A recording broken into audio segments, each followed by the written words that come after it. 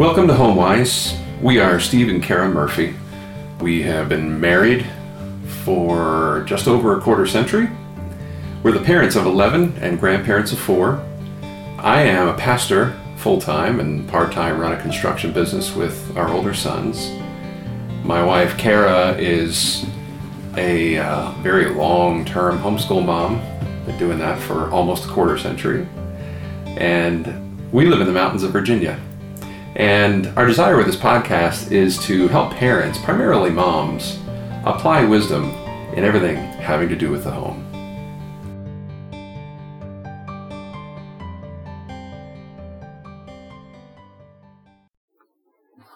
In today's HomeWise podcast, we want to talk about seeing your parenting faults, recognizing your own faults as a parent, but not beating yourself up over it. That's a good topic because it's an interesting topic, and it's one that almost all parents deal with. And I would venture to guess, or if we were going to gamble on it, that mothers struggle with it more than fathers do. Mm-hmm. I bet you a mom came up with that topic. Yeah, or a mom was struggling and her husband recognized it and asked us to talk about it. Right. Yeah. So, recognizing without beating yourself up. Well, the first thing I would say is I just recently read an article that was very good. And it was talking about how when we approach our kids, now this was particularly in the context of their learning issues, when they have learning challenges, but I think it applies to all life. And the summary was, what's past is past. We move on from here. Now, as a Christian, we have to recognize that what's past may need to be repented of. We may need to stop and repent. Mm-hmm. But the spirit of that is really important because it's saying we can't change anything about what's gone on in the past. We can ask forgiveness and repent and turn away from those things, but we can't change what's happened back there. But moving forward, we need to learn from it. And that's where recognizing your mistakes and failures as a parent, your weaknesses, is really important. Yeah, I definitely see two aspects to this question. One is seeing your faults. Yeah. Which is important. Mm-hmm. Not glossing them over, mm-hmm. not rationalizing or ignoring or all the other tactics that we employ to get away from our weakness or our sin. So seeing our faults is one, and the other is looking at them appropriately, seeing them appropriately, not going on a guilt trip or shutting down. Well, that's probably my tendency. Shutting down. Yeah. I mean, you've lived with me long enough to know that. Yeah. You get overwhelmed with your own. Become so overwhelmed with it, you just stop. Just shut down. Not to become too spiritual on this Christian podcast, but in my life, what I have found is that when I do shut down, when I am overwhelmed with my own lack, it's really because I've stopped believing the gospel. Mm. No, I haven't walked away from the faith. Yeah. But I've forgotten and stopped remembering that the gospel is, I'm a dirty, wretched sinner who needs Christ. That without God making me alive, I am not alive in Christ. Mm-hmm. I sort of start buying into the worldly philosophy of I'm okay. Mm-hmm. So when I see these ugly sins, these failures, these problems come up in my life, I act surprised that I am actually a sinner because I'm so used to being a nice person. Come on now. I was always the best kid in the class, right? I was the best behaved and the best student. And, I'm a good girl. I'm a quote, good girl. And so when I don't, quote, act like a good girl, I beat myself up. Why am I not a girl? Oh, that's right. Because I am not really actually a good girl. Yeah. So pride. Yes. Pride. Yeah. Pride and forgetfulness. Mm-hmm. That in my heart rests every root of every sin there is. Well, it is. I mean, that's what the Bible says. Yeah. And without the work of Christ in my life,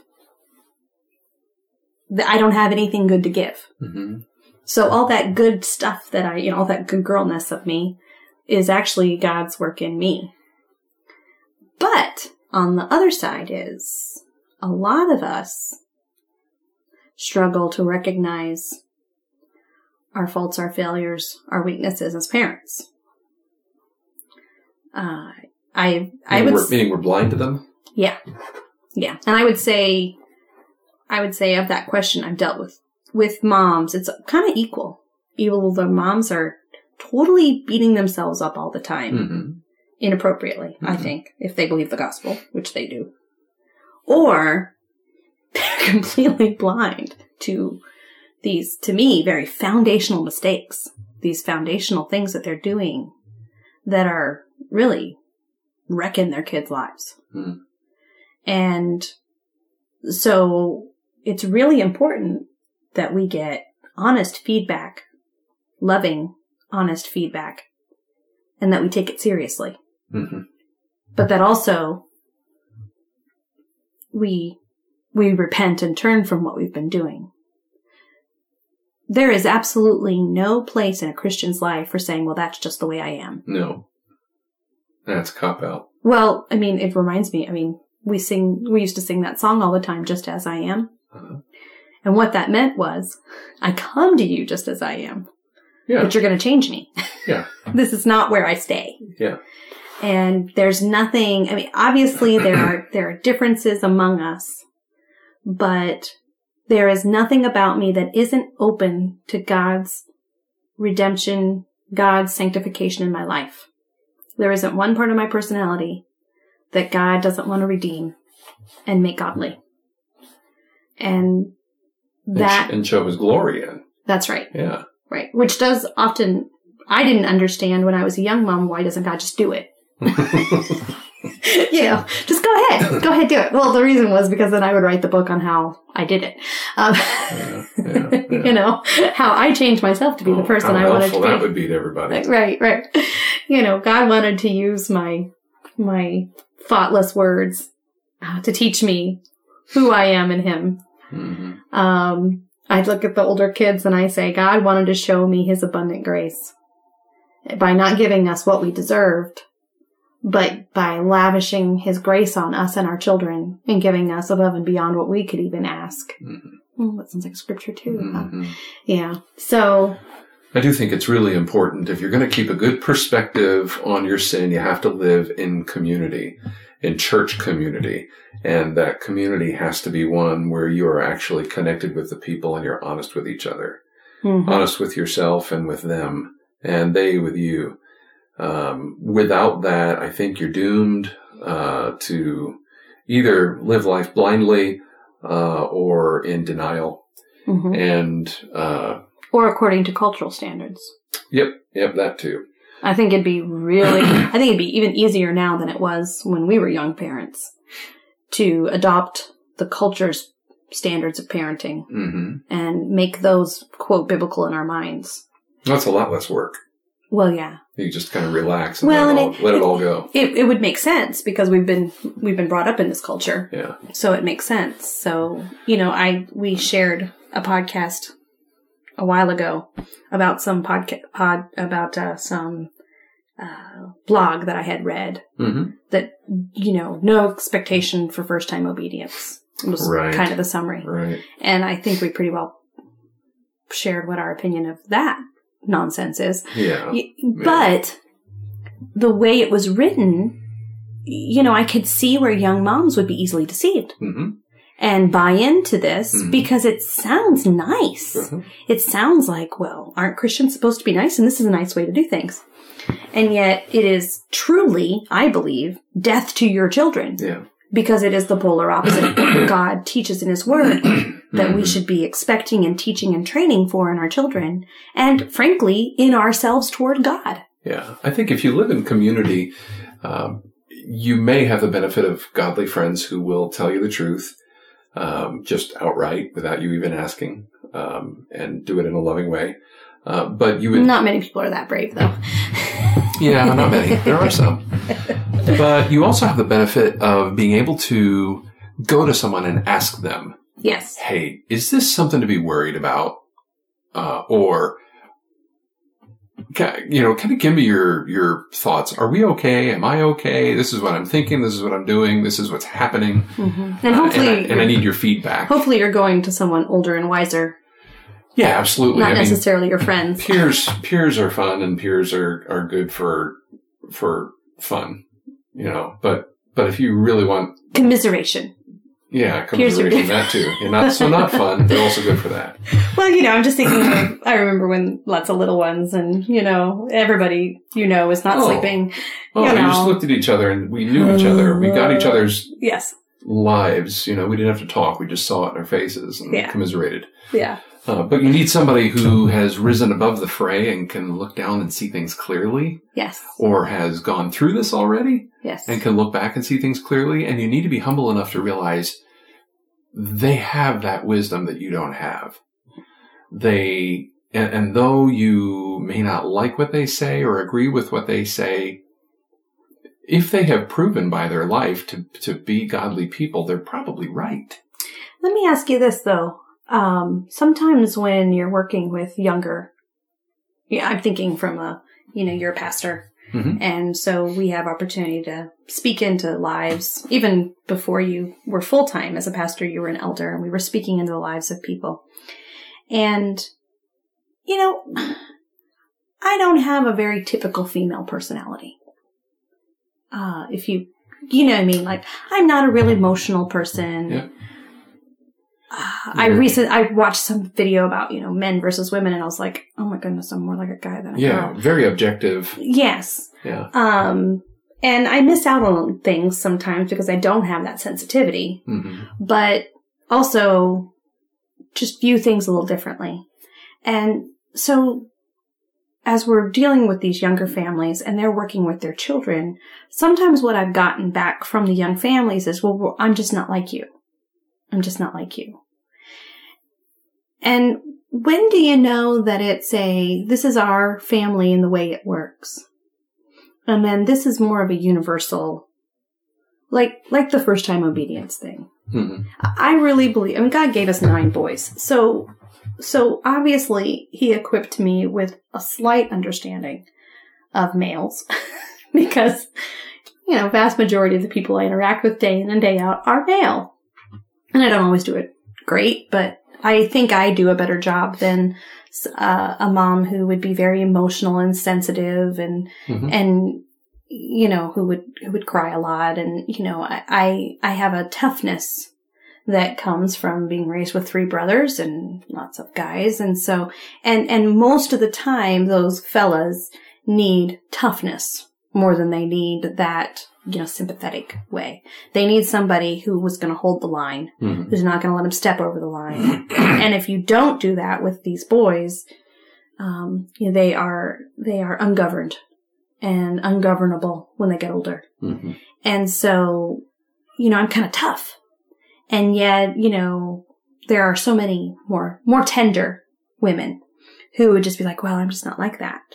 And I'm thinking, well, then your boys are going to have a lot of problems because if you aren't tough on them, if you aren't, and I'm not talking about harshness, but I am talking about real consistent, sometimes my boys will tell me, the story of reason why they can't do this. And I just look at them and say, I'm not buying it. Mm-hmm. Mm-hmm. That's just a bunch of, what? No quarter. No, that's ridiculous. And sometimes I'll go, that's a ridiculous story, or that's a very nice story, but get back in there and do what you're supposed to do. Yeah.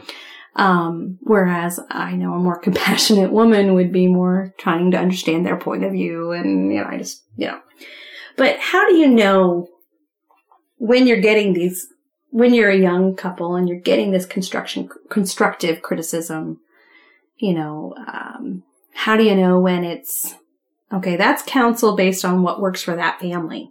And then that's universal counsel, So if we went to an older family and they said, well, what you need to do is you need to have a real structured home and, everybody needs to be up by 6 and you have to do, and, so I assume you're not talking about things that are already black and white in the text of Scripture.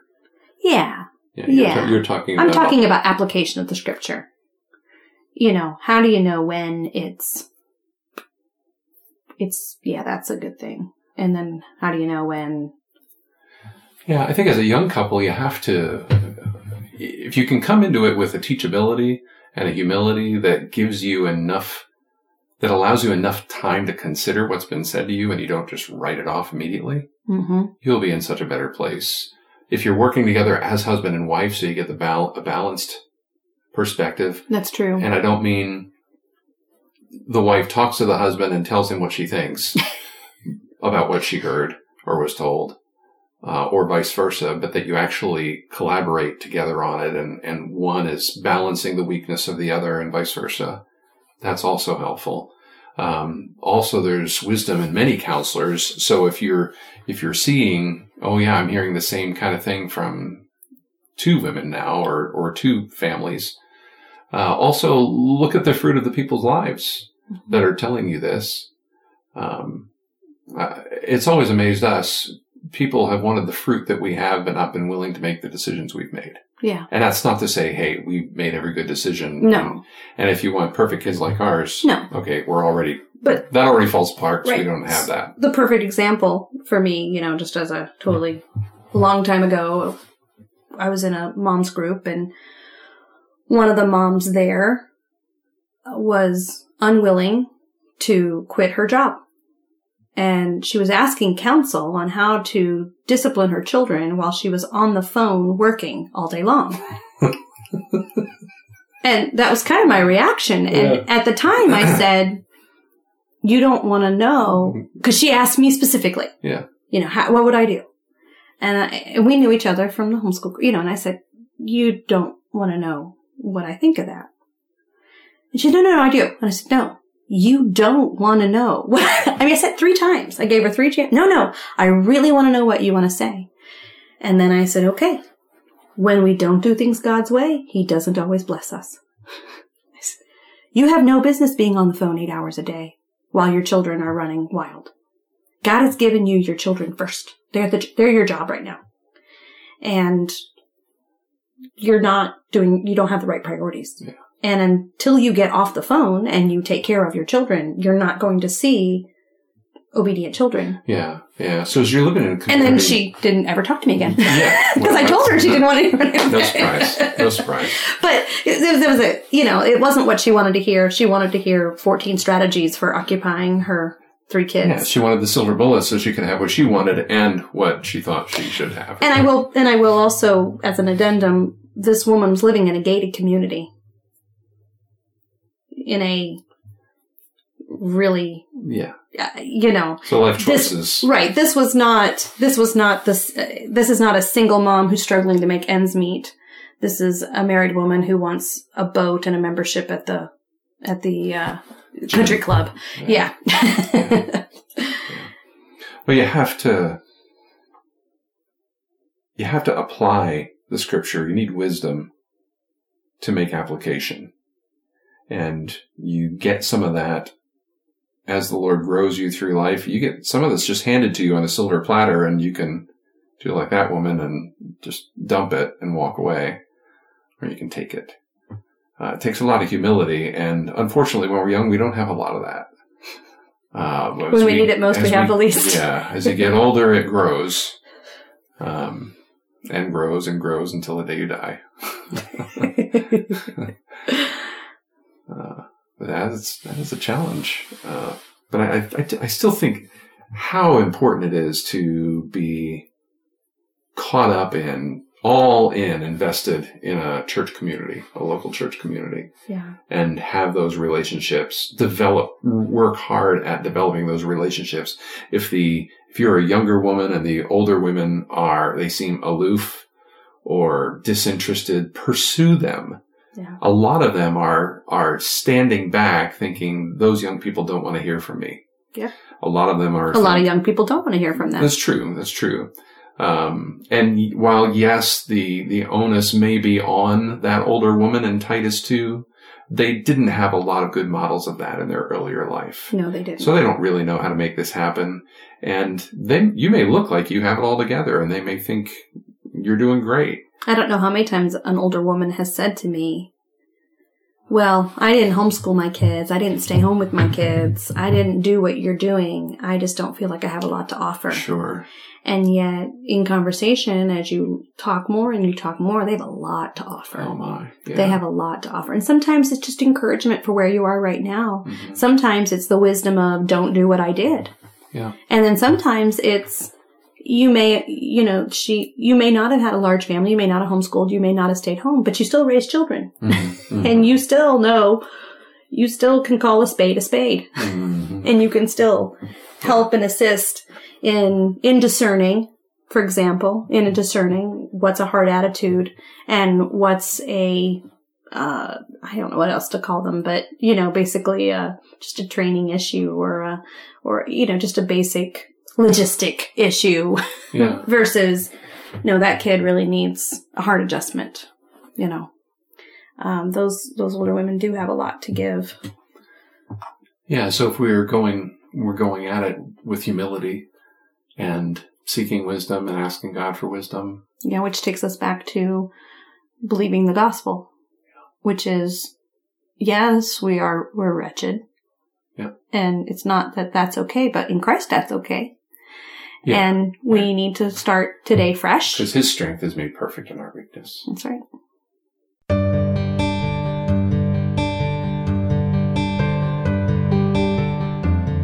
Hi, this is Eric from Highlands. I hope you have enjoyed this podcast from Kara and Steve Murphy as much as I have. The Murphys have long written for our magazine, Every Thought Captive, and I'm thrilled that we're getting to hear even more from them as they seek to apply Scripture to their everyday lives. The Murphys are just a part of the community of believers that make up the teaching at Highlands. We are adding new voices all the time as we seek to learn from each other about what God would have us to be and how He would have us to live. You can find this podcast and all our other resources on our website at highlandsministriesonline.org. I value your feedback. You are who we are here for. If you have any questions or comments or concerns, please don't hesitate to email me at info@highlandsministriesonline.org.